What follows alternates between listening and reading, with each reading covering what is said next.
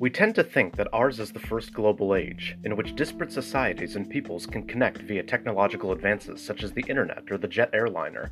Not only is this a naive notion, it's also completely false. While the world map has become increasingly smaller and more well-defined since the age of exploration, there were times well before our own when the world was just as connected as we are now, if not more so. One such example of this can be seen in the cultures and civilizations that developed around the Mediterranean Sea in antiquity. Far from being isolated, mono-ethnic societies, they engaged in extensive trade with one another, exchanging goods as well as ideas in a never-ending flow that stretched from the Levant in the Middle East to the Strait of Gibraltar in the West and even beyond.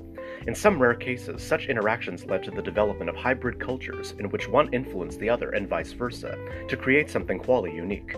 Such was the case with the subject of today's episode, a mighty, albeit nearly forgotten, civilization that developed in what's now Spain and parts of Portugal. I'm Chester Sakamoto, your host, and let's hop aboard an ancient trade ship bound for the city of Gadir, now Cádiz, in southwestern Spain, to discover the places and people of the mythic land of Tartessos, right here on the History Loves Company podcast, because history is shaped by all of us. Since antiquity, the story of Atlantis has captivated the public's imagination. Ever since its first known mention in Plato's dialogue Timaeus and Critias, it has conjured up images of a highly advanced civilization somewhere, quote, beyond the pillars of Heracles, unquote, what's now the Strait of Gibraltar, and what we know today as the Atlantic Ocean. This society was said to exist some 10,000 years ago, and was so advanced that it influenced ancient Greek and Egyptian societies, as well as countless others throughout Europe, Africa, and even as far as the interior of Asia. But at some point they became far too powerful for their own good, and, as Plato puts it, quote, in a single day and night of misfortune, it sank beneath the waves, unquote. In the centuries since Timaeus and Critias first appeared, the story of Atlantis has been passed off as pure myth, but what if the renowned Greek philosopher had actually been onto something? His location of the fabled lost continent perhaps offers a clue for his inspiration. At that time, the Greeks were quite knowledgeable in regards to geographical matters, having explored and charted much of southern Europe and North Africa, as well as both the Near and Middle East. Lying just beyond the Pillars of Heracles at the time was a large port city known as Gadir. Located at the mouth of the Guadalquivir River in present-day Spain, the city was known to the Greeks for its vast wealth and sophistication. With monumental architecture adorned with gold, silver, and even pearls, it truly must have been an impressive sight. Ruled over by a king, the most famous of which was a man named Arganthonios, it was ultimately destroyed due to a cataclysm that historians now believe was a massive earthquake and successive tsunami. Following the disaster, the city lay buried in silt, sand, and mud, and was never again re-inhabited in ancient times. Could such accounts have formed the basis for Plato's concept of Atlantis? They very well could have, but what neither Plato nor the ancients realized until later was that Gadir was merely one part of an even greater and larger civilization, one whose mixed heritage was, for all intents and purposes, unique even then. Sure, the societies and peoples in and around the Mediterranean interacted closely with one another due to trade and commerce, with ethnic enclaves living in cosmopolitan cities of the time as traders and merchants, but few of these places could boast a hybrid culture that ultimately forged its own special identity. The question, however, remains, just who were the disparate peoples who created this diverse culture? To answer it, we'll first have to venture far from Spain to the opposite side of the Mediterranean along the Levantine coast, particularly what's now Lebanon, Syria, and northern Israel. Here in the fabled lands mentioned in the Bible, a Semitic people rose to prominence sometime in or around 1500 BC. Noting the dry, arid, largely desert landscape they called home, they soon realized that they had to seek their fortunes elsewhere. Thus they turned to the sea. As their homeland was rich in cedar forests at the time, they used this light yet sturdy wood to fashion ships which would carry them great distances to more suitable, fertile conditions. In the process, they became skilled navigators and soon grew rich from trade.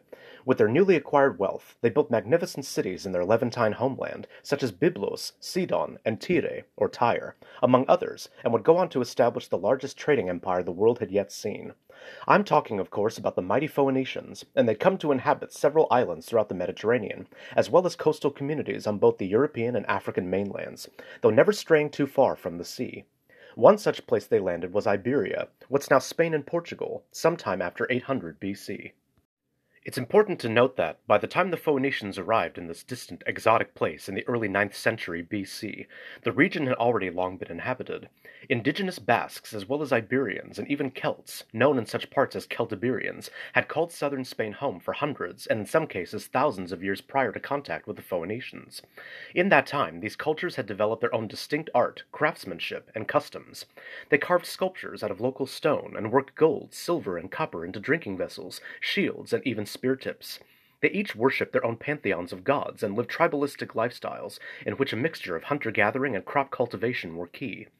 The concept of cities was still unknown to them, though they'd likely heard of those built by the Etruscans, Greeks, and Egyptians in Italy and the eastern Mediterranean respectively. At most they lived in scattered villages and communities, largely atop hills or mountains so as to be safely isolated from enemy attacks. It was in such a state that the Phoenicians found the various Iberians when the former set up a way station in the southern part of the latter's country, in or around 800 BC.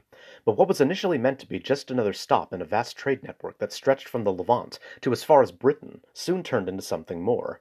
But what exactly had changed?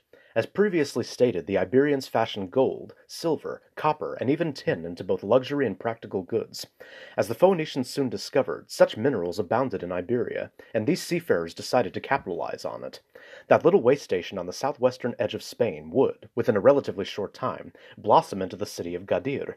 With its strategic location where the Guadalquivir River spills out into the Atlantic Ocean, the Phoenicians not only set up a permanent presence there, but also used the river to navigate further into the interior of Iberia.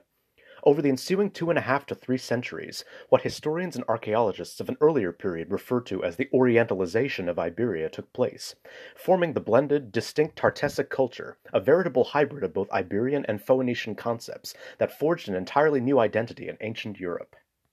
The Iberians introduced their metalworking techniques to their new overlords. In return, the Semitic sailors offered their superior boat-building skills, as well as their writing system.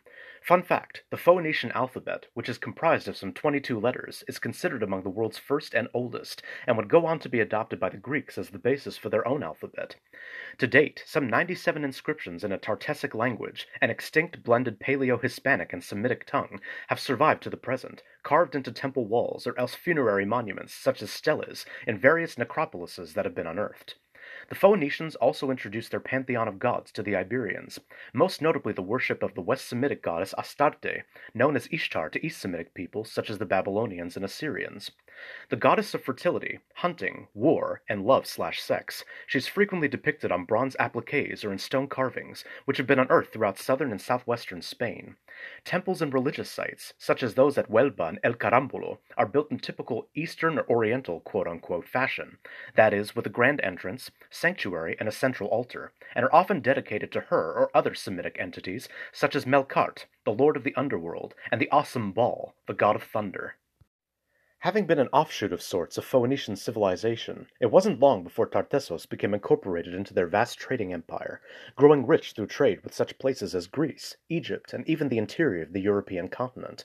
A rich blend of goods and artifacts from each of these disparate lands, such as Greek pottery, Egyptian carvings, and Celtic metalwork, have been unearthed in particularly wealthy Tartessic tombs and temples. But the people of Tartessos weren't simply importing practical and luxury goods from elsewhere. Naturally, they had to bring something to the proverbial table.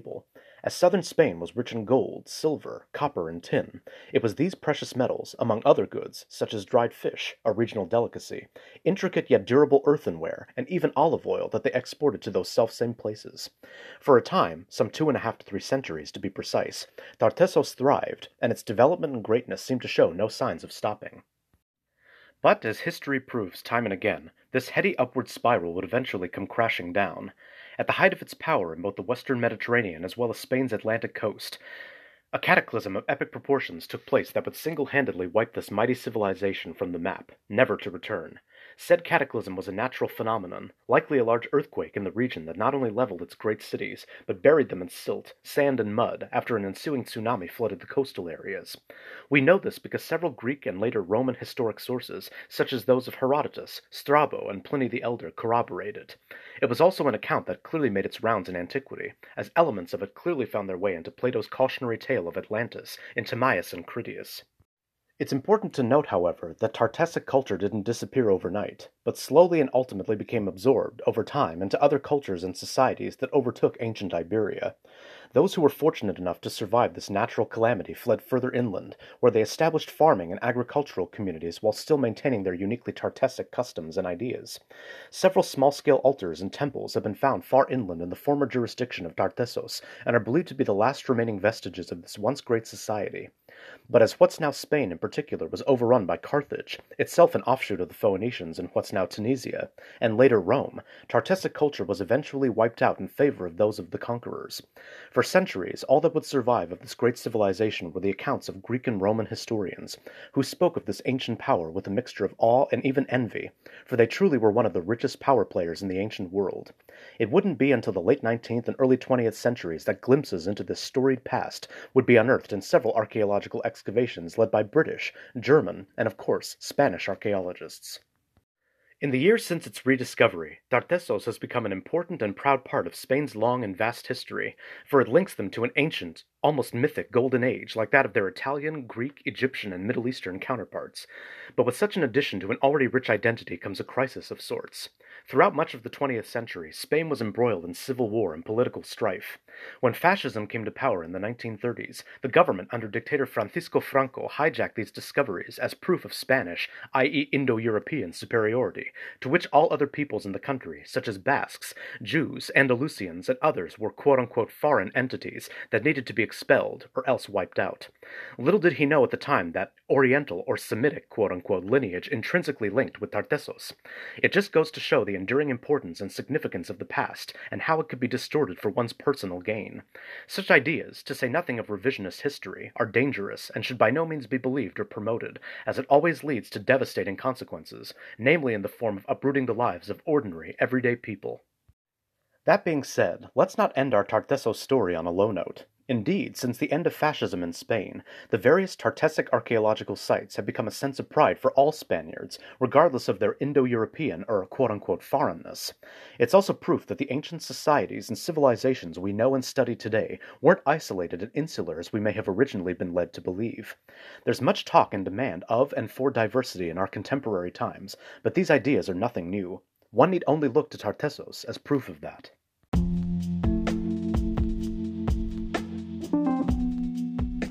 Thanks for listening. I hope you enjoyed this trip to sunny, albeit ancient, Spain with me.